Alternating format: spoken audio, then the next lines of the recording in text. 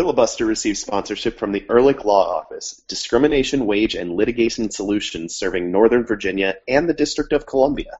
They handle employment issues, including wrongful termination, wage disputes, discrimination, equal employment opportunity matters, and more. They also handle civil rights litigation, defamation, and general litigation. For a free consultation, visit ehrlichlawoffice.com/filibuster.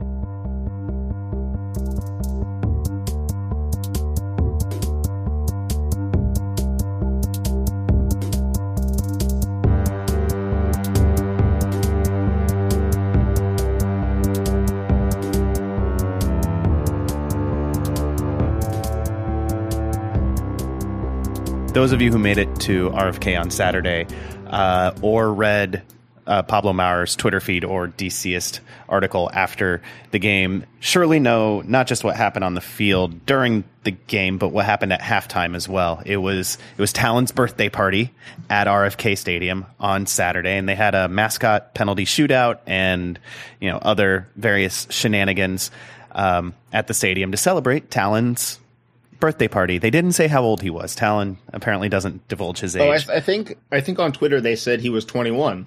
Oh, he's 21. Okay, good for Talon. Shots for Talon. Yeah. Talon. Here, guys. Cheers. Talon. We hope you'll have a drink with us sometime. We're all raising our glasses. Talon, go out for the sampler. Do not go for the sampler, Talon. Talon, definitely do the sampler. That is a really awkward point to change the conversation to my daughter's perspective on Talon's birthday, but she was very excited. Talon is basically her favorite. She's asleep right now, and there's a little Talon stuffed animal in her bed with her. She carries it around with a couple other stuffed animals, or not stuffed animals, like the little blanket loveys with animal heads. It's less creepy than it sounds, I swear. She carries them around with her wherever she goes, and she loves them. She loves Talon. She loves talking about Talon. And she was really excited to go to Talon's house, which is what she calls RFK. Talon's house for Talon's birthday party on Saturday. And it's too bad the team couldn't give her a better result, but she cares less about that and more about the fact that it's Talon's house and it was Talon's birthday, and it was really fun and exciting for her. Oh, that's pretty adorable. 2-year-olds are great like that. And that's probably the sweetest opening we've ever had. Somebody ruin it. We talked about the sampler. It's already ruined. Yeah, I was going to say our other candidate for opening was a complaint about something minor. So yeah, that's for us. This is like above and beyond our normal good content. I should just actually start the show now instead of letting this devolve, shouldn't I? Yeah, let's not sully your daughter's reputation by talking any. Hey, welcome in. This is Filibuster, the Black and Red United podcast. I'm Adam Taylor, joined as always by Jason Anderson and Ben Bromley. We're all from blackandredunited.com, where we write about DC United, the U.S. women's national team, the U.S. men's national team, Richmond Kickers, Washington Spirit, lots of soccer in the DMV that we are writing about. And we talk about it here on the show. Tonight we're talking all DC United all the time. They drew 2-2 with the Philadelphia Union on Saturday. We're going to talk about that. And they host the defending MLS Cup champs, Portland Timbers, this coming Saturday at 7 p.m. You can watch it on News Channel 8, and we will have Richard Farley, the West Coast editor for 442 USA. That sounded like too many fours, but I think I got it right. We'll have him on in the second segment to preview the Portland game. Before we do anything, though, Ben, what are you drinking? So I'm still slowly getting over being sick, and so I decided to make a nice little grapefruit juice fizz. So it's just some LaCroix water with some grapefruit juice in it, and it's nice and refreshing. Can I jump in with something real quick before Adam? I don't know if you're going to ask me or not. One of the members of our staff recently informed me that the only people that she knows that drink LaCroix are me and 60-year-old men. So, Ben, I'd like to thank you for your tacit approval of my own choices. Yep. I mean, I'll drink LaCroix when it's around. My wife buys them and she enjoys them, but I'll gladly crack into one when it's around. Didn't Vox recently write a piece about how only middle-aged women drink LaCroix? I'm not signing off on that. Apparently in LA, like over the last year, I read this article, and it got very big. It was just like what you found at every occasion. If you wanted a sparkling water of any sort, that was what was there. Right. And the article goes on about how LaCroix might be over which is the most amazing sentence when you think about it. This sparkling water is now over in LA. It's passé. I mean, is LaCroix like?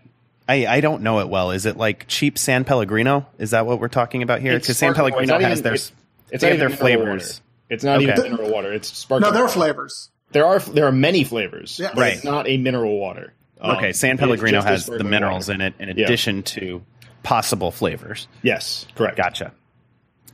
Well, But Jason, unlike the little Pellegrinos, there is no sugar in any LaCroix. That's right. That's the key. I did not know that. See, Yes. we're educational. We can.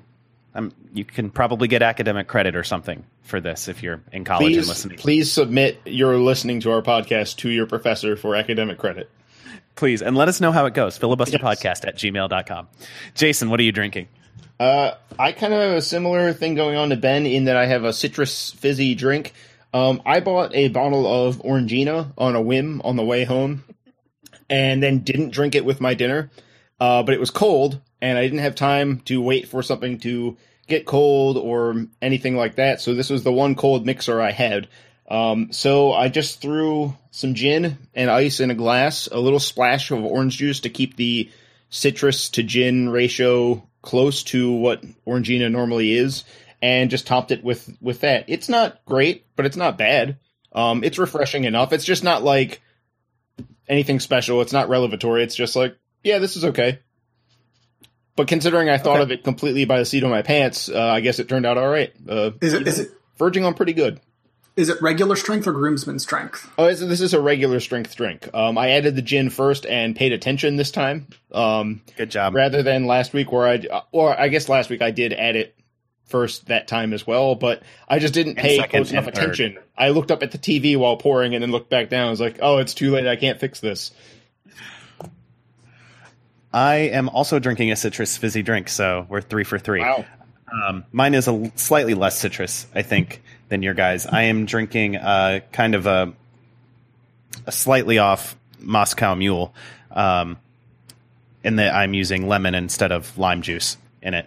It still is good. I'm using Civic Vodka from Republic Restoratives here in the District of Columbia. They're in Ivy City, and it's a woman-owned business that's doing pretty well. Their vodka is on shelves all over the district, at least as far as I've seen, and they have a nice tasting room up in Ivy City. So, yay, DC Distilling.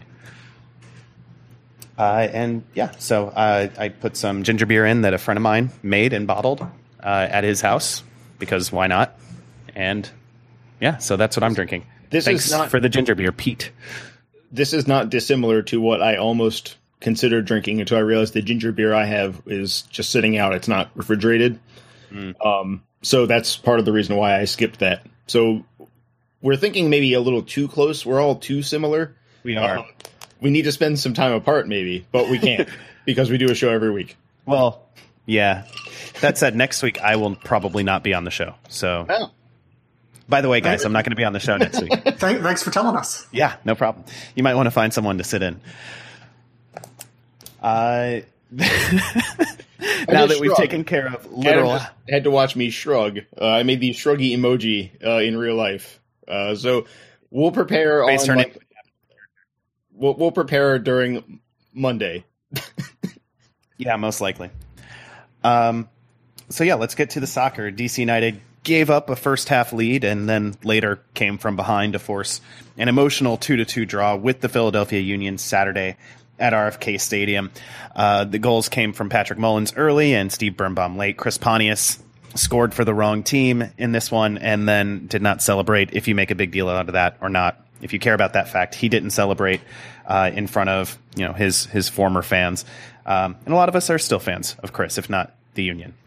Anyway, a lot of fans are rightfully, I would say, disappointed with more dropped points at home. But if you looked at the players on the field after that second goal, they were really fired up. It seemed like they grabbed a winning goal almost. I don't know if they just needed not to lose or if they had just put their entire beings into that, trying to get that goal, especially after Olsen got sent off.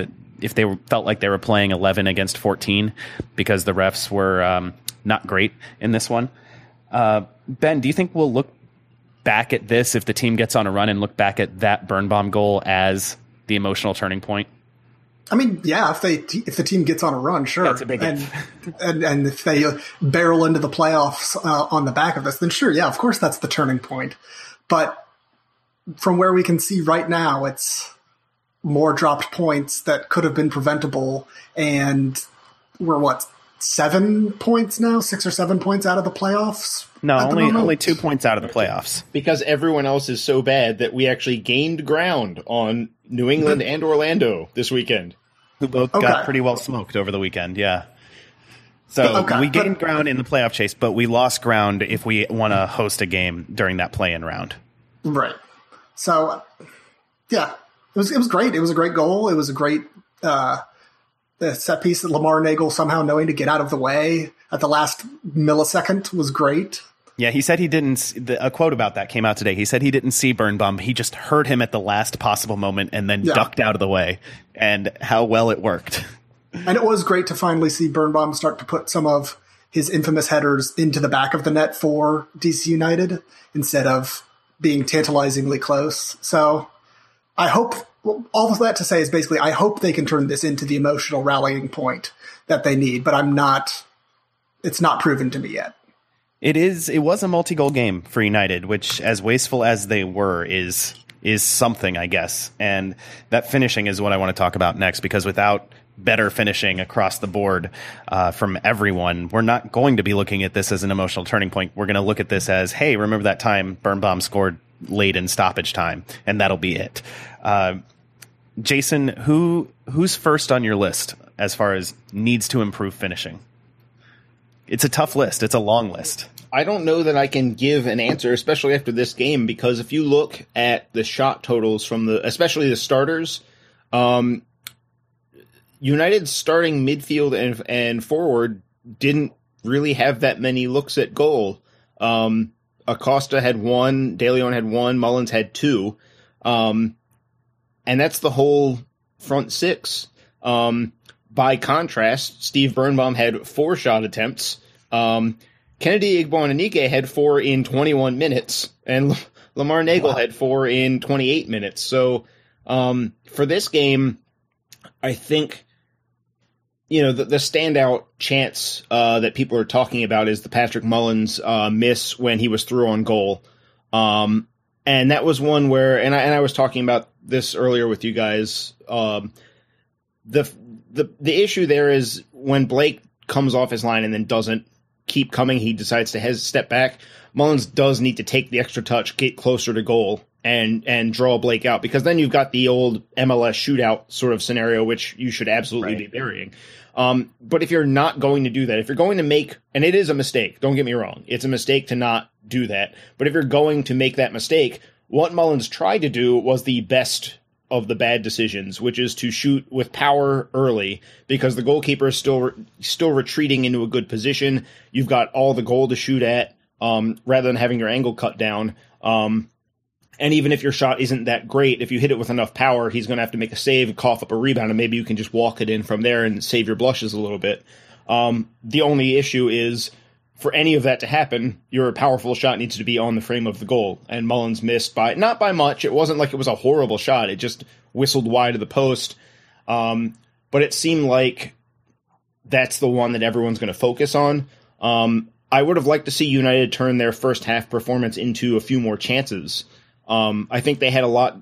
They did a lot right before that miss, and they just didn't create more than Kemp's goal, which kind of came out of the blue. If we're being honest, that wasn't a United is dominating and the goal was inevitable. That was Taylor Kemp did something he's never done before, which is go on like a 70-yard dribbling run, fake that he's done his before. Boots. Well, he's gone on 70-yard runs, but he hasn't beaten somebody in that manner, and then put in a perfect low shot across Andre Blake. So the first half is kind of an illusion for me, and so it's kind of hard for me to say X player needs to shoot better, or X player needs to finish. To me, this was several players wasting chances, just like last week where we had multiple players missing chances. It's not one player; it's a bunch of guys missing their one shot, basically. Right, and I think it's also this used to be a team, especially when Espindola was out there. This was a team that was a little too eager to shoot from outside of the box, and they've almost gone too far the other way. And Sean Franklin comes to mind when he gets into the box. Even if he's one-on-one with the keeper, he's looking to pass. He and Lucho Acosta.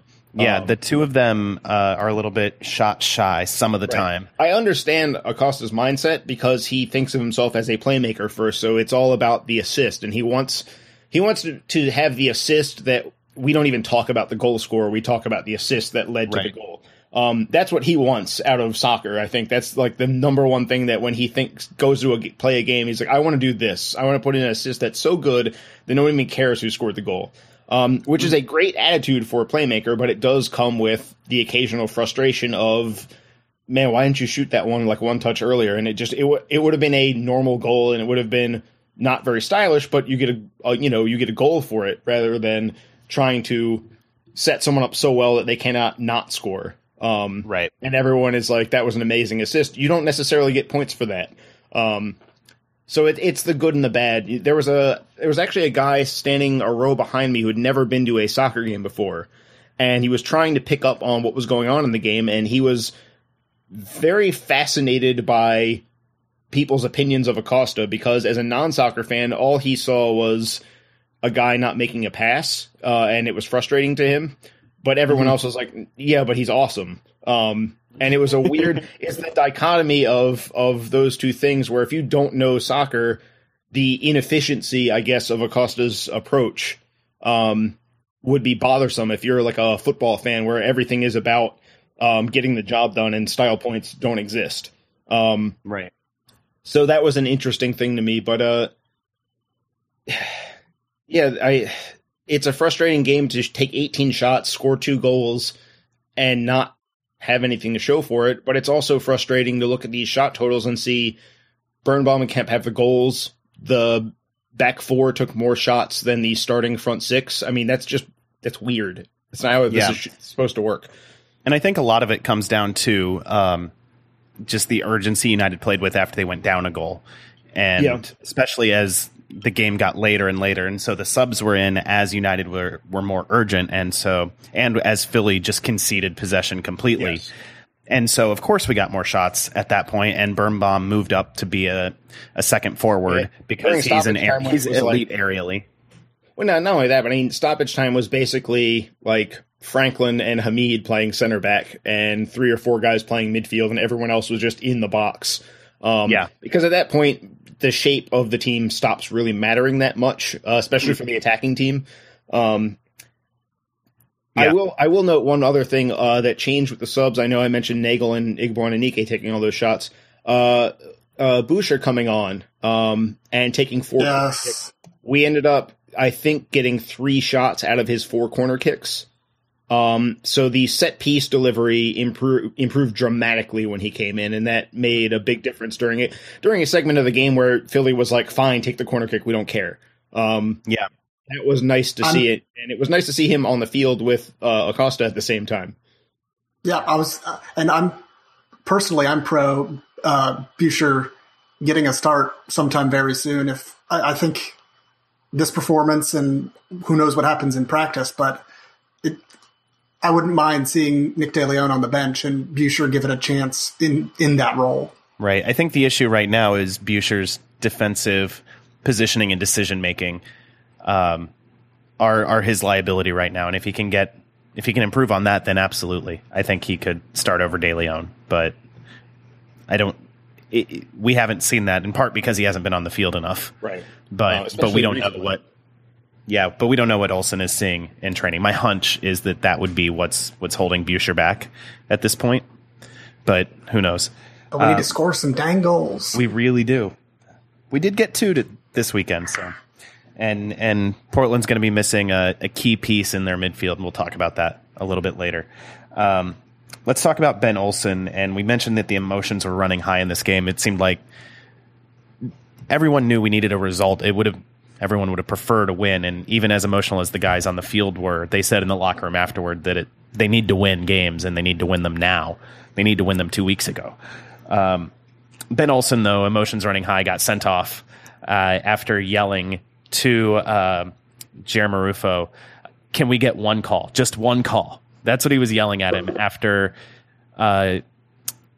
Marufo denied a foul to Acosta just outside the Philly box and then awarded a throw-in to Philly right in front of the DC bench that everyone in the stadium thought should have been DC United's, except for J.R. Marufo. And after a couple of tackles that looked red card worthy from my seat, that he awarded respectively a yellow card and no card.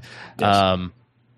Marufo, like Ben had it, and he'd been talked to by Marufo earlier for laying into him, and Benny had just had it, and so he got himself sent off, pleading his case, and I think that actually served to fire up his players a little bit more. It was the college basketball ejection. That's exactly what I was thinking of. I'm from Indiana, so Bob Knight and Gene Cady were kind of the masters of that technical foul / ejection to get your guys fired up, and it kind of worked. We got the comeback goal, but. I just wanted to highlight that. Well, and Olsen is a basketball fan. That's well known. He loves basketball, so that he might have been thinking of that in the same way. He's like, I know what I can do. I don't have a chair that I can throw on the court like Bob Knight. And honestly, you don't really want to emulate Bob Knight in most ways. That's almost all of the ways, but in many ways, yes. in terms of getting your players motivated during a game, this can work. Yeah, and on the contrary, though, on the other side, you have Jesse Marsh up with the Red Bulls, who got himself thrown off, and then his team conceded 2 goals. I don't know the exact order. He did manage to hug the 4th official on his way off the field, which was awesome. It was like he was showing up the ref. It's like, this guy's okay. You suck. He has had some awesome reactions to getting sent off, between throwing the ball like a large child against the Union a couple months ago to this. Didn't he kick one ball and then take another one with him? No, he started to walk off with it, and then he threw it angrily against the ground after he was already being sent off. And then this sarcastic hug. If you're going to get ejected, you might as well have some fun with it, because you're already leaving the field. You already have to go anyway. There's already, as long as you're not doing anything violent, you're probably just making people laugh more than anything else. So. And you want to make sure your team knows how angry you are, right? Without going so far where people are like, "Come on, man! I'm just embarrassed to be associated with you." Yeah, which might have been where Marsh got. Yeah, slamming the ball on the ground is definitely the like, "Come on, man! You're supposed to be hugging the ref." Hugging the ref at least is like kind of funny, and you're gone and it's over, and you're not yelling anymore or throwing anything. You know what that actually reminds me of? There's a thing on Facebook that goes around every so often of a guy in a rec league who gets sent off every week for a various reason, and the league sends him a list of all the reasons. One of them is scoring all the goals. One of them is doing various things. Hugging the ref sounds like one of the reasons he would get sent off. Yes, because apparently the guy was just like too good for the league he was in anyway, and so he turned it into a farce. And his teammates, I guess, didn't tell him to stop showing up. They were like, it's fine. In my old indoor league, if you got sent off, you had to play short, which is really bad when you're already out of shape and you have to play 6-on-5. It's a nightmare. Doing that in sevens sucks too. I don't know what league this is where your teammates would be like, no, it's fine, this is worth it. Because as much as I like a farcical joke, I would be more like, dude, don't get sent off. I can't do this much running. Come on. Let's get back on the field. Rob Vincent played in the number 6 spot for this one, and apparently, according to the broadcast, that is what he considers his natural position, which I had no idea. I thought of him as a goal-scoring winger, and he played a little bit centrally for United earlier this year, but always in front of a more defensive midfielder. This is the first time we saw him shielding the back line. How do you guys think he did? Fine. He was okay. I mean, mostly I forgot he was on the field, which for at least half of the job is okay. Yeah. I think some of his distribution was pretty nice. You look at his passing chart, and you'd like some more usage out of that spot. He had, I think, less than 30 passes. You'd like some more there, but the passes he did hit were generally accurate, and some of them were forward over a good distance. But Jason, I think you have some stats about Tranquillo Barnetta that make me a little more hesitant to say that Vincent was doing a good job.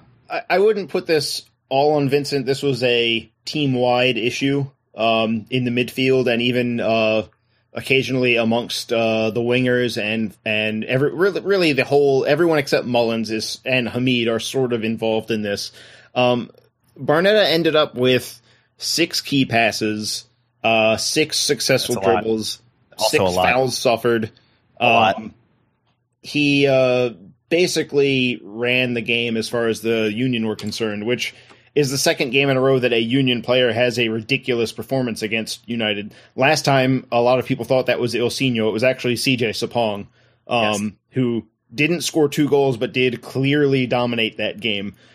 This time, I don't think Barnetta dominated the game so clearly because United didn't play horribly as they did up in Chester I guess it's a month ago now. But yeah, Barnetta had a great game. And I don't think that's really on Vincent, especially because he's deeper. I think he caught a little bit of a break in that they started Fabian Herbers over Roland Alberg. It's a less complicated assignment. Herbers has been pretty good in that role, coming in as a sub. But if I'm not mistaken, this is his first time starting as their attacking midfielder. So, Vincent was all right. I think he would like to be in a deep-lying playmaker role rather than as an anchor. I think he would like the runner. I think he's the kind of player that would prefer having a destroyer, like a roving destroyer, a little ahead of him where he gets to pass from those deep positions and somebody else goes and wins the ball more than him. Not that he's just standing around. He's not Pirlo. So kind of the way Marcelo would play if Jared Jeffrey were in the central midfield in front of him with Acosta. A little. I think Marcelo likes to make be a little more of a physical presence, a little more of a not just a physical presence, but also I think he would like to get involved a little more going forward, not just sit deep and spray passes. It's interesting though because Vincent did play central midfield in college, and then he went to Pittsburgh, and I guess during their training camp last year, they were like, listen, we're going to play you as a winger because you can shoot and we'll make sure you get into shooting positions and it'll be great. And he scored 18 goals. So it was pretty great. But he hasn't been as quick at that in MLS. The spaces aren't as obvious. So he hasn't been able to solve that. There have been times where he's gotten into the space to shoot just that split second too late. He's just a little behind and he doesn't have that opening to do it. So for him, and for him saying that this is where he feels most comfortable, where he sees himself as a player, if he can become a contributor at that spot, that's good, because I think as busy as United was during the transfer window, I think pretty much anyone looking at the team can agree that if they could make one more move, a defensive midfielder would have been a pretty wise move to make. Just adding that one more player at that spot would have been a nice thing to be able to do. Obviously, adding 3 attackers was much more of a priority. Right. But we just need to now with the window closed, we just need to get Vincent on the same Davy Arnaud blood transfusions that Marcelo's been on all year. And we do that, and then he'll be a fine backup. But I think Marcelo will be back this week, so we've got a couple weeks until he's suspended again. Vincent will still be involved because, Jeffrey missed out due to a hamstring strain that was, as the team does with injuries that might affect the game plan, they kept that one to themselves. And it was sort of announced right before the game, like, oh, hey, by the way, Jared Jeffrey can't play a hamstring strain, which is a competitive advantage. It doesn't make our job as bloggers easier, and it confuses fans, but the first job when you're running a team is to win games. So if you have to choose that over telling everyone exactly what's going to go on, you're going to choose winning games. So it's good for Vincent that we're not sitting here being like, man, we only tied this game because Rob Vincent was so bad at defensive midfield.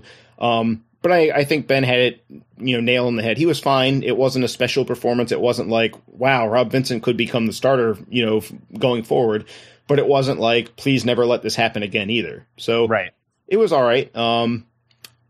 Overall, I think he seemed at home pretty quickly. It wasn't like, oh man, I've never done this before with it. I mean, he hasn't played that role, that deep role, in an active game before that we've seen for DC United, but he didn't seem like to need half an hour to figure things out first. He seemed pretty comfortable. He was up to speed, that's for sure. Yeah. So before we bring on Richard Farley, is there anything else you guys want to see DC United improve specifically against the Timbers? I'd like other to than see... finishing, creating chances. Yeah, I guess those are the two big ones. Sorry, go ahead. I mean, United created plenty of chances in desperation time. I'd like to see that happen a little earlier. Looking over the lineup, it's up on my non-internet connected desktop in the back, but it's about 6 inches behind my laptop. Lloyd Sam wasn't very involved in this game. I'd like to see he and Franklin. I will say Franklin didn't really get forward very much in this game, as much as he has in the past. Perhaps a tactical move to deal with Pontius and Fabinho for that matter. But I still want to see Sam and Franklin more involved because we've seen how quickly they developed an understanding.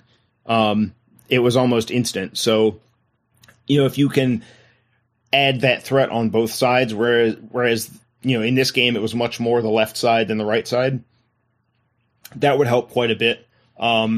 Because then all of a sudden, instead of it being, all you can do as a right winger at that point when you're not involved is maybe get on the back post and finish something. If you have it going from both sides, you make it that much harder to defend down the middle, which this week, as we keep alluding to, getting the middle open is going to be more important than usual this week against Portland. So, getting Sam going would be nice. If Lucho could refine his decision making at that last moment, where if he were to take a shot rather than hitting a pass when the moment is right for him to score a goal. As much as I don't want to tell him, please stop doing awesome things that entertain us that we'll talk about forever. On the other hand, like if you just roll the ball into the back of net and score an unremarkable goal, that's also a good thing.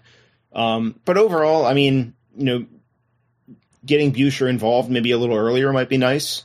Given that Birnbaum ended the game as the team's the joint leader in shot attempts and shots on goal, and it's not like he was taking shots in the run of play. That requires the set piece delivery to be good. So,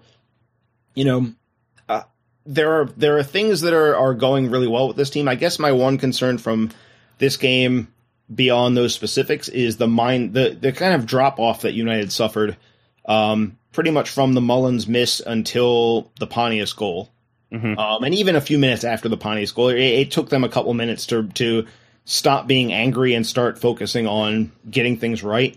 And they kind of let the game get away from them during that stretch. I think, we talked about this as well earlier, offline, or not on a podcast anyway. Philly is being credited with 81 duels won, and United is being credited with 50. I have to think that gulf mostly happened between the Mullins miss and the Pontius goal. When it looked like they just didn't care. Well, it just looked like they were sleepwalking a little bit. Like the goal was the miss was such a slap in the face, and then for it to be followed with Barnetta's goal, where Hamid takes 2 steps in the wrong direction.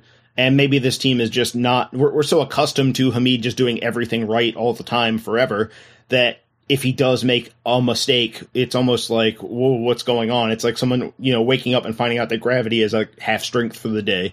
And you have to reconcile that with your entire life before it. Maybe United just wasn't psychologically awake because, the Mullins miss was in the 35th minute, give or take. So then they had 10 minutes, and then they had halftime, and then they had a solid 15 minutes of the second half where they were still reeling that whole time. Like, halftime normally is enough of a break where you're like, okay, we're reeling, but we can get it together. And it took them even longer than that to pull it back together and get going again. And you have to credit the Union for sensing that and taking advantage. But that's happened a few times this year where United's mindset has they've sort of lost control mentally a little bit for a stretch of a game, and the margin of error isn't there anymore.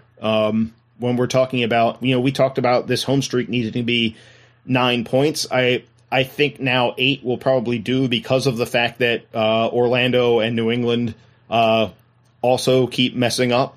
Right, but that means winning the last two. Yes, it means a winning streak has to happen, which is what we talked about on the site in more than one post about how this team has to get a winning streak out of this homestand, and they still do. Because we can't expect them to suddenly be better on the road.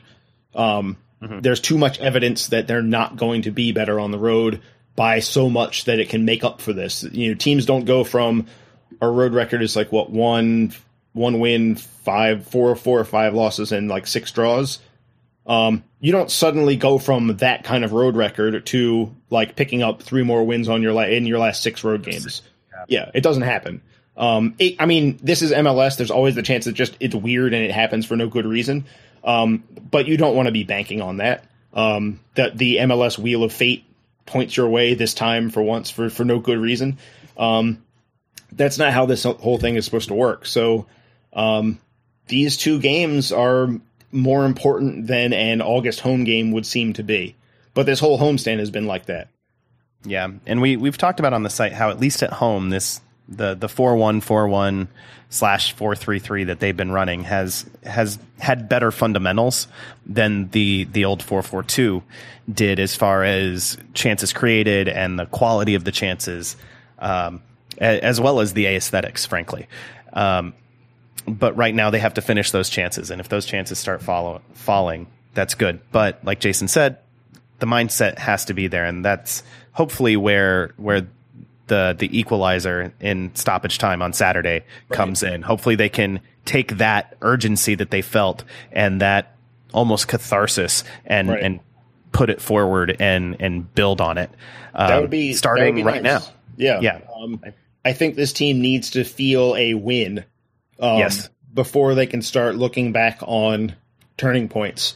Yeah, I think if they go out and score twice, if they take a 2-0 lead on the Timbers, I might look back on that second goal as more important than Birnbaum's goal. Just on the fact that this team has had so many opportunities to not just take a lead on a team, but actually make it very easy on themselves, and they almost never do it. And the times they've done it, they've been excellent. I mean, they dismantled Vancouver. They pretty much did the same against the Revs. Not that the Revs are on Vancouver's level, but it's still a team that you're competing with for the playoff spot. But the key in all of those games was turning a good performance into a 2-goal lead rather than a 1-goal lead, which didn't happen against Montreal, and it didn't happen this week against Philly. And until they do that at home, this is going to be tough every single time. All right, now we're going to put the Philly game behind us and look forward to the Portland game, and we'll do that right after this break. Stick around. This is Filibuster, the Black and Red United podcast.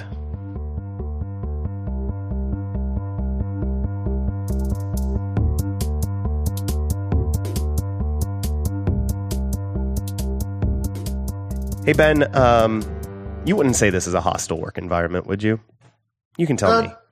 Depends. I mean, well, I should ask you. I mean, are goats hostile? I think goats are hostile. I think that they are secretly trying to take over the world. But if this were a hostile work environment, or if I were trying to steal your wages or do something else nefarious I'm really not. But in a workplace environment, you know who to call, right? Because you live in the District of Columbia or Northern Virginia. I do. It's the Ehrlich Law Office. It is the Ehrlich Law Office. They offer discrimination, wage, and litigation solutions in Northern Virginia and the District of Columbia, which means I can totally create a hostile work environment for Jason. Except, no, they wouldn't want me to say that. That would be bad. I do not want to create a hostile work environment for anyone. But Jason couldn't call them nonetheless because he lives in Maryland. Sorry, Jason. I'll fight my way through this. All right. They handle workplace discrimination, wage theft, non-compete clauses, and non-solicitation litigation. They handle civil rights and government takings and disability and education law. They handle a lot of things. And if you are interested in a free consultation, head to ehrlichlawoffice.com/filibuster.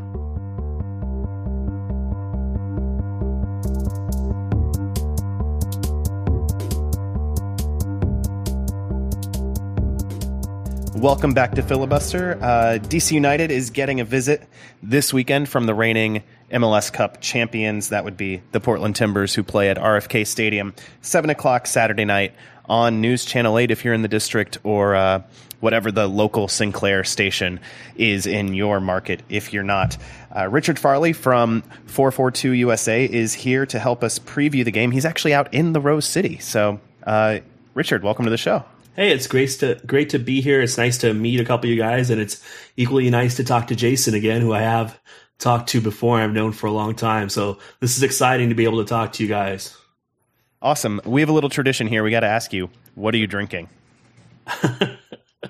I am drinking chocolate milk because my fragile digestive system couldn't process the soda it had an hour ago. Did you not see those? Did you not see the videos on Facebook of what Coca-Cola does to various things and how it destroys life itself? Yeah, I soaked my whole abdomen in Coca-Cola for 2 years, and now I can only drink chocolate milk. It sucks because you have a lot of great craft beers out in your neck of the woods. Yeah, I can't drink tonight because I actually have a lot of writing ahead of me, but I sure have been drinking a lot the last couple of nights. I was in Seattle for a week, and I got back down here. I've been catching up with everybody since, and I can use a night at home, preferably not with an upset stomach, but not going to tempt it with all the craft beers you alluded to. All right, that's fair. I can't fault you for that. The Timbers are fresh off a 3-0 win over Sporting Kansas City last weekend. Tell us a little bit about what went into that. You know, the game was completely aberrational. There's not going to be a lot to take out of it, particularly so because Caleb Porter actually changed his formation for this one. For most of the season, he's been playing various forms of a one front. The 4-3-3 that he closed the end of the season with last year that took the team to the title. He had to change that a little bit when Darren Maddox went down about a month ago, switched more to a 4-2-3-1. But the team had been struggling to score goals in recent games against the LA Galaxy and Sporting Kansas City. Only scored 1 goal across both those games, and it wasn't exactly a well-crafted goal. It was after LA's defense was really packed in, and then Zarek Valentin hit one from outside the box. So he tried going with a 2-forward setup on Sunday, had Fanedo Adi and Zach McInerney starting up top. But after 12 minutes of the game, Diego Chara got a red card, forcing Zach McInerney to drop back to left wing. Eventually, Sporting Kansas City got a red card too. Portland went on to win the game 3-0, like you said, but as far as analytical value, unless both teams are going to leave a player in the locker room, there's not much we can learn from that one. Yeah, and from what I understand, the Sporks really had most of the possession, and then Portland were just lethal when they had the ball. It seemed like what we talk around here about Benny ball gone right in some ways. It's been a pattern for the last few months with the Timbers, and really for quite some time. About midway through his second season, Caleb Porter went away from what Kyle Martino for NBC dubbed Porter ball, which was a very possession-heavy system where even he really focused on possession percentages and passing numbers, and they started playing more on the counter as teams started to adjust to them. And now the one way to surely get roasted against the Timbers is if you let them get out in transition with players like Darlington Nagbe, Diego Valeri, Fanedo Adi, and that's what happened to Sporting Kansas City. They seemed to, after going up a man, really slow down the game, be very patient, kind of what you would really want a team to do when they're up a man, to start adjusting to that advantage. But they never got out of that. So when it was 10 versus 10 in the second half, Portland was able to use the extra space and the change in the tactics to get out on the counter, and that transition game just killed Sporting KC. So the Timbers are one of 5 teams, I think, in Major League Soccer that have yet to win a game away from home this year. DC United's not much better. They've only won once. What's going on? Do the Timbers come out differently when they're on the road? Is this bad luck? Is it not having the psychological edge of Providence Park behind them? What's going on? You know, I'm not really sure, because you pointed out that there are 5 teams that are yet to win on the road this year. There are a lot of teams with 1 and 2 wins too. Mm-hmm. You look at it team by team, you try to figure out if there's a problem. I think we need to be looking at more kind of league-wide solutions. And the only thing that really comes to mind is that there isn't this mentality in Major League Soccer that you're expected to go on the road and win. The last time the Timbers were expected to go on the road and win, they won MLS Cup in Columbus 2-1. But in this league, it's almost like people use it as a built-in excuse. Oh, we're traveling long distances. We're playing at altitude when we're a sea level team, the different temperatures. But then you look at a team like Seattle that had to deal with all of that this weekend in Orlando, but they also had to deal with the expectations of having a new coach, seeing every game as must win if they're going to be in the playoff race. And they played really well against an Orlando team that had impressed in their first game under Jason Kreis. So I kind of think it's mental. We saw Seattle too when they visited DC United a month ago go in there and win 2-0, even though that's across 3 time zones and it was a bad Seattle team at that time. Until we can think of something else, since we see it's so widespread throughout Major League Soccer, I'm kind of inclined to just think that there just aren't the expectations in this league that teams have to go out on the road and win. So let's look ahead to this game on Saturday. The Timbers will be missing Diego Chara, who you mentioned had a red card, violent conduct against Benny Feilhaber. How are the Timbers going to adjust with 11 men on the field but no Chara? It's one place where the Timbers would probably prefer not to have another absence if they could pick a spot, because another of their holding midfielders, Ben Zemanski, is likely to miss the game also. He had a growing injury that kept him out of Sunday's game against Sporting KC, and the initial timelines that we were given at the end of last week for that mean he probably won't make the trip to DC for this one.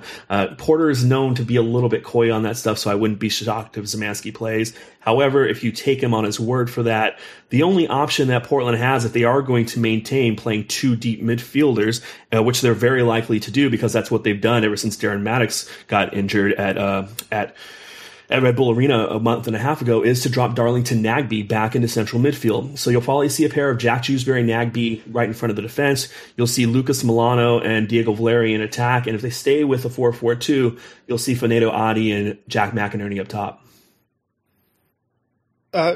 Richard, I guess my first question is about a new player that a lot of people were pretty impressed with this weekend, whose name I am absolutely going to try not to butcher, but I am absolutely going to butcher. Vytautas Andriuškevičius. Andriuškevičius, yeah. It's handy that he apparently is just fine if you just call him Vitas, which is a lot easier. That is the only name that's on his locker. Yeah, that's much easier, and I probably should have just gone with that to start with. He is a Lithuanian international, kind of signed out of nowhere, but I think across the board, people were really impressed with him. Tell us a little bit about what Portland's trying to get out of their new left back as opposed to how things were before. Yeah, I'm not sure that there's going to be a lot of difference there. And I think that anybody that wants to tell you they know a lot about Vitas is probably full of crap, because we see a lot of players, even if you have the scouting report from overseas, they come over to this league and they can't adjust to the pace of the game or the athletes that they're going up against. You look at the level of play that Vitas had played at before. We've seen players from that level of play come over here and succeed. We've seen them fail also. But what they're going to try to get out of him is somebody that you saw perform like he did on Sunday, going to be able to provide quality from the wide positions, going to make teams adjust to go out there and get him and not just let him tee off. I think that there hasn't really been that threat out there at left back this year between Zarek Valentin, who just coming back to Major League Soccer, Jermaine Taylor, who is really a center back that just happens to be a little bit versatile, and then Chris Clutie, who hasn't been able to regain the form that we saw him have when he was a best 11 contender at Colorado. So what we're actually going to get from him, who knows? But in theory, he's a guy that you're going to have to get out there and prevent, like he did on the opening goal on Sunday, play a nice ball in and really trouble a defense. I guess my second question is with multiple new signings, really. Portland sort of did the opposite of DC. DC sent a bunch of attackers. Portland went out and grabbed a bunch of defenders. Stephen Taylor, who EPL fans know from his time at Newcastle, Gabena Arakoyo. Are those guys, first of all, are they eligible? And second of all, are they ready to be a factor right away? Because, I mean, with the defensive midfield issue, it starts to become a question of, do you pull Nagbe back, where he played fairly well against Kansas City, but if you pull him back, then you've got to look at possibly changing formation back to 4-2-3-1 and shifting things around, or can you who's the player I'm looking for? move Amobi Okugo up into central midfield, where he has a lot more experience, but Portland signed him in part because of a huge defensive injury crisis. Yeah. How are you looking for that? I mean, I guess my question, the short version is, how is this all supposed to work out? Mm-hmm. It's a good question about Amobi, because I am a fielder for this team, even though obviously everybody is very aware that's how he came into the league. So I would put money on Nagbe and Jewsbury being in central midfield, but obviously Amobi is a depth option there. As far as the central defenders that have been brought in, there's been a lot more talk here about Stephen Taylor, who did play in the T2 game, USL game this week. Reportedly didn't play that well, had an own goal. Obviously has a vast Premier League pedigree, though. One of the interesting questions would be if Stephen Taylor is going to be injected into the team. He forms a nice partnership with Liam Ridgewell because he's a little bit slower of foot, whereas Liam Ridgewell is pretty quick, and you can kind of see him sliding into that Nat Borchers role, and Borchers having ruptured his Achilles tendon 3 weeks ago. If Ridgewell isn't back for the DC United game, does that mean you're more likely to see Amobi Okugo partner Stephen Taylor rather than Jermaine Taylor, just for that kind of complementary role type thing? Back to Amobi Okugo. I mean, the guy is obviously talented. He's not spectacular. We've seen him play. You guys have seen him play a lot, given the markets that he's played in before. And if he were to step into defensive midfield, you know he would be fine, particularly in a pinch. I'm just not sure that Portland has really tried him there that much at this point. And so if they're planning on dropping him in there and kind of maintaining the integrity of their system, you can see how coaches might be reticent to just do that. Richard, you mentioned the formation change. How is the relationship between McInerney and Adi looking so far, in your opinion? I mean, it looks fine to me, but as far as like the details behind that question, casting them into the kind of roles you normally see with a two-person relationship, we didn't really get much time. We saw them for 12 minutes, and the times we've seen it before have been late match situations where McInerney has been brought on, and then the tactics of the game are so tilted against the Timbers that it's hard to really judge the dynamic against a defense that's no longer trying to play out anymore. So I asked Fanedo Adi about it after the game, and he seemed to indicate that there wasn't going to be kind of one person specifically that was going to settle in behind the other, one person that was going to be running along the defense to create space for the other. The way that he seemed to indicate that how he understood Jack plays and how they're training is that they're both going to have pretty interchangeable roles. They're going to have to feed off of each other. And even on Sunday, during the times that I did think, oh, look, there's Jack Mack dropping in behind Fanedo, 2 minutes later, they would have switched spaces. I think the one thing that is really interesting is that Fanedo Adi has the athleticism to go wide, win balls, hold up play, and really get the Timbers through the midfield that way or over the midfield that way. To have a poacher like Jack Mack continue to occupy the central defenders, you're really talking about leaving Fanedo Adi either by himself or alone on a fullback. There are various things that teams can try to do to that. Not only just sending a big guy like Adi out to win balls, but if you circulate the ball around, eventually getting him isolated on one of those fullbacks if you can play the ball enough and take advantage of matchups like that. So it should be very interesting to see how it works out. As far as actual skill sets, they seem to complement each other pretty well.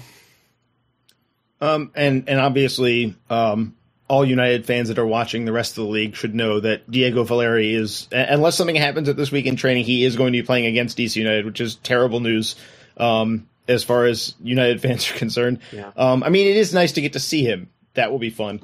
How is he adjusting to this new look, which is not too... he's played wide before for Portland, just in flashes here and there. Yeah. When he's played wide for Portland before, it's usually been part of a top three, and he would actually tuck in and play more as a number 10, and you would rely on usually the right back to make up the width. And that looked like what they were doing in the first 12 minutes on Sunday. When they were able to establish possession, you would see Diego Valeri be able to come in from wide, find the spaces in midfield where he can make himself available. And then on the other side, Darlington Nagbe was staying wide. And what that meant was Alvis Powell at right back was being asked to make up all that width, which is really a great use of Alvis Powell's skill set. Unfortunately, in the second half on Sunday, Alvis Powell had to leave the game with a right ankle injury.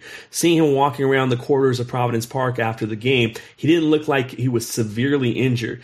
But if he can't play on Sunday, that'll obviously, or on Saturday, that's obviously going to impact how Caleb Porter frees up that right flank if he does at all. But in theory, even in the 4-4-2, in the offensive phase, Diego Valeri is going to have the freedom to come in and play a traditional 10s role and not be just a winger. And I guess my last question kind of relates to that. If Powell can't go, what is Portland going to do at right back, and how much of a difference is that for them? Well, you could see the same thing that happened this weekend. Taylor Pay starting, who is a young player who hasn't played very much. He's perfectly decent right back. He would be in the mix to get playing time on most teams in this league, but he's also kind of nothing special. I mean, you guys have your own Taylor at fullback who's kind of nothing special but decent. How that would impact it is he's just not the same threat, not the same delivery, not the same speed or athleticism. Somebody that has played in Porter's system now for years, he will know what to do, but it certainly will. It could lead to an unbalanced team if he's not somebody that DC actually has to account for. So my main question is about the Timbers goalkeeping situation, which has kind of evolved over the course of the season. Adam Quarsey got hurt early in the year, and then it seems like the Portland Timbers fans got really excited with Jake Gleason, and so much so that now Quarsey is gone. Yeah. How good really is Jake Gleason, and does he deserve all of that mini hype that he's gotten? Nobody knows. The last numbers I was looking at, he is not preventing shots to the level of Adam Quarsey is, but his save percentage is better. And that certainly does seem to line up with what you see by the eye. Perhaps he isn't the commander of a penalty area that a lot of people might prefer as a goalkeeper, but he certainly seems to have shown the shot-stopping reflexes to help offset that. The sample size is still very small, so I'm reticent to draw any conclusions from it. That does seem to fit in with his actual physical skill set, though. And it is interesting what you say about Timbers fans. Ever since I've been up here, the Timbers fans have been very supportive of their goalkeepers, going back to somebody that you guys know very well, Troy Perkins. When they traded Troy Perkins for Donovan Ricketts, the fans were apoplectic, even though Ricketts then went on to win a goalkeeper of the year. When Donovan Ricketts then moved on, they were disappointed in that, even though he was a bit of a tin man without the oil at that point. But whoever is usually in net for the Timbers has gotten so much support, and people back here didn't lament Quarsey's sale, but given that he actually won a playoff game last year for them with a penalty kick, it was a slightly emotional or sensitive departure. So I'm going to paraphrase a question from one of our listeners on Twitter, Brendan Cartwright. He's at Brendonica on Twitter. He asks, well, I'm going to rephrase it. What would it take for you to part with Fernando Adi? For me, nothing. I mean, I'm not emotionally attached to him. He's nice. What would it take for the Timbers to part with him? Really good contract. On a really good contract for the production that he's given. Which actually, my theory has fueled a lot of the transfer rumors that you heard about him over this year. There were a lot of rumors about him going to the Premier League. He was prominently linked with West Ham United. I didn't buy that as much as I just bought that his agent was trying to get a new contract for him, because you could easily justify paying him about 3 times more than he is right now. Now that he has established himself as somebody that everybody sees as one of the top number 9s in this league. I keep pointing out that a year ago, fans were very disillusioned about Adi because his effort level was not matching what people expected. He seemed a little bit disillusioned. He wasn't producing to the level that he is now. But, one good playoff run certainly changed his perceptions on things. But I think to Brendan's question, Fernando Adi isn't the only Fernando Adi in the world. And the number that he came to MLS at, even for a team like DC United, is not beyond the club's capabilities. DC United has to shuffle around the numbers a little bit more to make that work, but this isn't a diamond in the rough. This is a diamond in a field in a world's worth of diamonds. And you see across the league, there are a lot of teams that have Fernando Adi level danger men. That just requires DC United to have a scouting system at all. Those things tend to cost money too, right? Yeah, scouting budget is, to be able to, pay the guy to find out where the diamonds are, where the field of diamonds exists. That's where United is right now. We don't know where the diamonds are. Well, Paul Tenorio was something for our site last week about how DC is letting the other teams get the diamonds for them. Only by the time they acquire them, there's a couple of scuff marks on the diamond, and you're trying to pass it off as if it's not any better than a cubic zirconia. So sometimes that works. Other times it just leaves you constantly chasing the league's tail. So we'll see how the latest acquisitions work for DC United. But I don't envy you guys because you're continuously having to chalk yourself into the virtues of other people's scouting. Yeah, pretty much. That said, our current starting forward, or presumably starting forward, Patrick Mullins, is a guy that DC United has scouted for years because he was right here down the street in our backyard. Yeah. I certainly like your guys' team more now. If you guys are going to stick with the formation you started this weekend, I think it's a much more balanced formation. I think it plays to your strengths better and offsets the weaknesses of the team more. And I'm going to be interested because particularly the guys you have wide, obviously they're two very different guys, but they really seem to complement each other and allow some versatility in the team. I'm going to be interested to see if Ben can make this work. Yeah, we've been optimistic about this formation, I think, since the first time we saw it against New England. But part of that is just, United, there is a certain segment of the fan base here that just sees 4-4-2 and immediately assumes horrors and boredom. Regardless of the fact that, Portland, no one's telling Portland that they are unpleasant to watch playing 4-4-2 counterattacking system. I guess I should say no one, but no one here, if you put those players in DC United jerseys, would complain. Right. But there's a certain perception with the formation, not the publication, 4-4-2, where people are like, oh no, it's going to be so boring all the time. Yeah. And it doesn't actually have to be that way. But in any case, at least here, it certainly has made for a more interesting DC United, and they've created enough chances to win 2 in a row. It's just putting them away, which at least, I made the metaphor earlier on Slack of DC is in purgatory now rather than hell. Hell was not creating any chances. Purgatory is creating some chances and just not doing anything with them. So one day we get heaven. It just might not be yet. It might not be anytime soon. Well, there is a difference between going into a 4-4-2 as a solution, as Caleb Porter has done now, as opposed to just defaulting to it, not just for a season, but seasons after seasons, even after roster turnover, even after going to winters with the opportunity to instill a new approach that might actually allow you to control and dictate games. And, it's been a long time since we saw a different DC United. Maybe that's why we're all a little bit excited about the one we're being presented now. Yeah, there are some fans who haven't come around to even that perspective. They just know they think DC United of 3 months ago is, and 3 years ago, to be honest, is the same DC United that we have now. And I don't think that's the case. Hopefully some chances start going in. So these fans who care, there are a subset of fans who care about only results, not how you get there. And they'll be brought around when the goals start going in.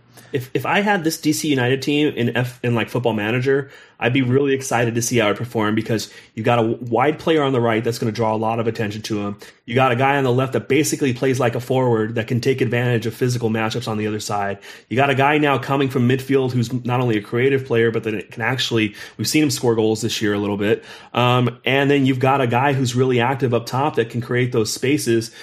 If you're left with Nick and Marcelo in midfield as those 4 guys are trying to make something happen in the penalty area, that sounds like it's got good balance, it's got good potential, and at least it seems like a big step forward compared to what the team has been playing with for most of this year.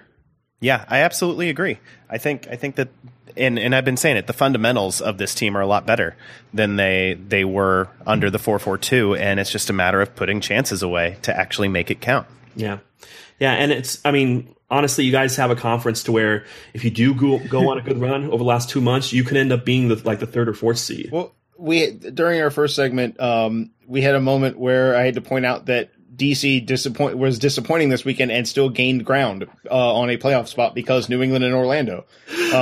That's ridiculous. Which is, it is. It really is. Like when I did an article, I guess a couple weeks ago now, where I ran the numbers on what it was going to take to get into the playoffs with points per game, and the totals were so low at the end to get into the playoffs in the East. It was like 40 points is 42 like, points. You're right. Yeah. 40 points means you're like going into the last day of the season with a chance. Whereas in most years, like last year, DC finished with 51 and barely got in. It's interesting how it's getting worse. I was actually talking to a couple of GMs this week, and the conversation started with one GM and went to the other. These are both Western Conference general managers, and we ended up coming up with all of these different reasons, going down to just kind of pure attendance numbers in the West, about all of these mechanisms that are kind of making the Western Conference this kind of self-reinforcing competitive ecosystem. And then you look over to the East, it's like, well, maybe one or two of the clubs have these characteristics over there. So people always talk about how cyclical it is. I mean, guys, we're like in year 8 or 9 of this at this point. And as you just alluded to, Jason, there are some signs that it's getting ridiculous to the point that a team at the end of this year, over the course of 2 or 3 weeks, can go from having like the number 2 pick in the draft to being in the playoffs. That's how weak the bottom of that conference might be. And it's strange because one of the teams that meets most of the criteria there would be Orlando. And they've created their own mess. Well, I think another one that we pointed out is just pure managerial stability, because in the West, almost everybody has been in their job for close to 3 years, except for the situation in Houston. Like Dominic Kinnear is one of the least tenured head coaches in the West. So all of these teams, and Seattle now, all of these teams are dealing with a lot of stability. You look over in the East, and you do have some stability, like in DC, but one of the teams that has organizational stability from the coaching level to the front office level, like Columbus has been terrible this year, and they've just never come around. And if anything, that organizational stability may have cost them in not having enough dissenting voices in the room before Keith Kamara was shipped out. Right. Which actually, it kind of reminds me of how Berhalter ended up being available for Columbus. The rumor, I mean, not that I can read a word of Swedish, but everything I heard about how things were going when he was at Hammarby was that people were saying their formation or their style of play was too conservative, and they weren't scoring enough goals, and they weren't having enough success ultimately. And it just kept happening and nothing changed. And it was just a sort of unshakable, like everything is going to work out if we just keep doing it over and over again. Eventually it will work. And MLS is such a weird animal that last year that did work for Columbus. The style of play hasn't changed at all for them. It's just they lost Kamara. They had squabbling off the field, and Gaston Saro played 10 games before he got hurt again. So you take a couple things. It sort of reminds me, now that I think about it, of DC 2012 versus 2013, where everything is really good, and then you take a couple things out and don't deal with it, and it's all of a sudden you're at the bottom of a truly one of the worst conferences in league history. And it's such a thin margin. Everything in MLS. This is why I never really get why people are like, oh, it's a midsummer game. It's not that big of a deal. These games don't count. I mean, every season it seems like MLS a playoff spot is missed by a goal or a win. DC missed a Shield a couple of years ago by losing to Seattle midsummer at 1-0. If they'd won 1-0 instead, they would have won the Shield on a tiebreaker. All these things with MLS are so narrow, and people are like, no, it's a loss in July. Who cares? But you see these teams all the time where it's like one guy gets hurt and it all goes to hell. It's such a strange, especially in the East where all these teams are so fragile. Now the Red Bulls are going to have to deal with it. I mean, granted, they don't have one guy. They've got possibly 3. So that's not really fragile. That's just, the world decides to hate you for a little while and you end up missing half your team. But it's a strange situation in the East where most of the teams are bad. Like Philly, I don't even think Philly's actually that good. They're just competent and well planned out, and that's enough to be a solid playoff team. No, that's a huge departure for the Union. But like them in Montreal shouldn't be an organization that you look at as stable or reasonable. Definitely you not. should be like, they signed some awesome players, but also like they could be lunatics. Any day they could just wake up and turn crazy for a month. And yet Montreal is like, oh, for the East, they're doing things right. This is an organization you say maybe you should follow what they're doing most of the time. Whereas in the past, I'm like, no, don't follow Montreal. They're crazy. But when the rest of the East is the mess that they are, maybe you should listen. I mean, granted, Montreal did go sign Piatti. And if someone told you, hey, how do you want to start an MLS club? Go sign Ignacio Piatti or equivalent is a good first step, I think, for anyone.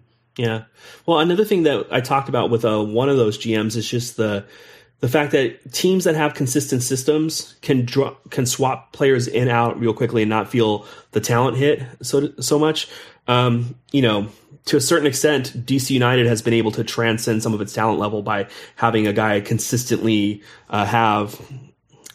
system seems strong, but when one player gets injured for DC United, the whole thing doesn't get thrown out the window usually. Yeah, it's next man up. Yeah, you would rather have a better system, but hey, at least it's some consistency there. So with New York, you wonder if the system, the approach that Jesse Marsch has instilled is resilient enough to withstand the injuries. At the beginning of the season, we would have said no. And I think a lot of people were calling on him to change things up because they looked so bad. And he tried to. Yeah. So, same thing with Montreal. They have a lot of talent, but would you really say that if Piatti is injured or Drogba goes out for a period of time again, that they could withstand that? And in Philadelphia too, I think they're just probably not quite that there yet where they can just swap people in and out. So that's another thing. We're talking about it with Portland. They're switching formations, but the inherent style of play that they have means that if they lose Diego Chara this weekend, you're not expecting a totally different Timbers team to emerge. And when they lost Darlington Nagbe earlier this year, you didn't think, wow, that's a unique talent. They need to change things up. So maybe the East needs a little bit of that. And maybe that's where Orlando maybe shot itself in the foot a little bit by, again, going away from continuity too soon. Mm-hmm. But that kind of touches on something. I saw this conversation, or I wasn't really in on it, but New England being kind of the same thing every single time. Yeah. And yet not, they added Kamara and it didn't really make them any better. So they're a team without a plan B at this point. They do the same thing every week where they get the ball in the final third and then they sit on it for a while. They have enviable talent too. Right. I think theirs is an issue not so much of stability being a good thing, but inertia instead of stability. Because Jay Heaps has really played the exact same way. And even those talented players, like I've been harping on this all year. It's kind of become the Jason hates the Revs thing. I don't like Jay Heaps. But it's true.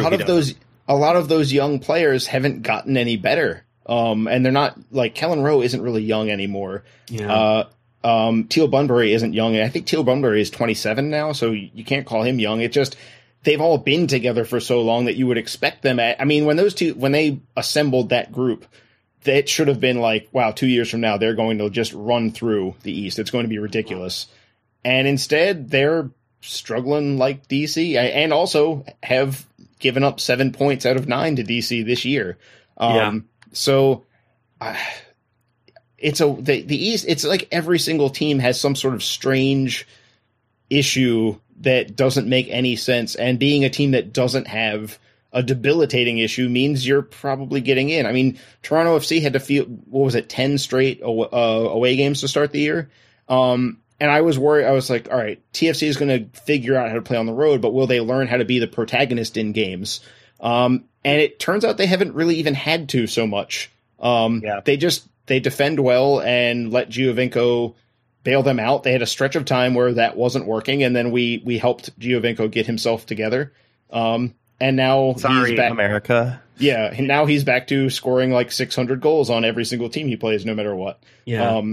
Which was not enjoyable because I kind of knew that the first team he scored a goal on, if they gave it up early, they're probably looking at a hat trick. And when he scored the first one, I was like, oh God, this is going to happen. And it did. That wasn't any particular insight on my part. That was just, a guy like him goes 8 games without a goal and then scores, what's coming next. He's going to all of a sudden go all Giovinco all over everybody. Maybe the margins in the East are so thin that we can see one player like a Giovinco or last year at the end of the year Drogba really sway the fortunes of a team. You can say one off-field personality, a Patrick Vieira, Bernie Stewart, or when he first got there, Greg Berhalter completely changed the fortunes of a team too, to where all it takes is one little tweak. And so like we're talking about with New England, Lee Nguyen comes there, it's better than people expected, and based on how he arrived there, completely makes them into a team that all of a sudden seems dangerous for the first time in years. But after a while it wears off, you don't build on it, and you're just kind of stuck in this, like you said, there's an inertia to it, and it lets the other teams that then go out and find their trick catch up, pass you, and then 2 years later they get passed. It's sort of like MLS's answer to I know in Mexico and in Brazil especially, there's a big thing of like, you hire a coach, you get that burst initially of the new guy, and then after 6 months it wears off and you just fire him and bring a new guy in. You just keep repeating the Chelsea same system. Right, you just keep repeating that same trick. It almost sounds like a drug addict going for a hit. And in the East, it's like you just wait for your turn on the merry-go-round of getting something right for a little while, or making one little move or one little change, and they're like, hey, for like 4 games, everything's working. And then in the East, that means that you're going to like go up to first or second place, give or take. Yeah. And that's how, like, a friend of mine at the game this past weekend before kickoff was like, hey, how is New York City in first? Like, how did that happen? And I was like, everyone else is bad. He's like, no, but you look at their roster, they're bad. And I'm like, no, I know, but it's bad. It's relative bad. They're able to win on the road, and they're less bad than the rest of us right now. And Lampard is healthy, which has turned out to help a little. Yeah. And that's it. That's all it took. That's what it takes to get to the top of the East, is like a couple things falling into place at the right moment when everyone else is like unable to function as a soccer organization. So I don't. And at the end of the year, one of those teams is going to have like a 1 in 3 chance of going on the road and winning MLS Cup. Right. At least this year, it looks like the East team will have to go on the road this year. Yeah. But barring like some sort of chaos in the playoffs. Where like true. FC, wouldn't that just be the thing? Like Dallas and LA get knocked off, and like the 5th or 6th team out of the West ends up having to travel to the Eastern Conference champion. I laugh at it because MLS like Cup otherwise I would just be tearing my hair out. Imagine MLS Cup at Yankee Stadium on that tiny field. Before you do that, though, let's go back to the game this weekend. Last question for you, Richard.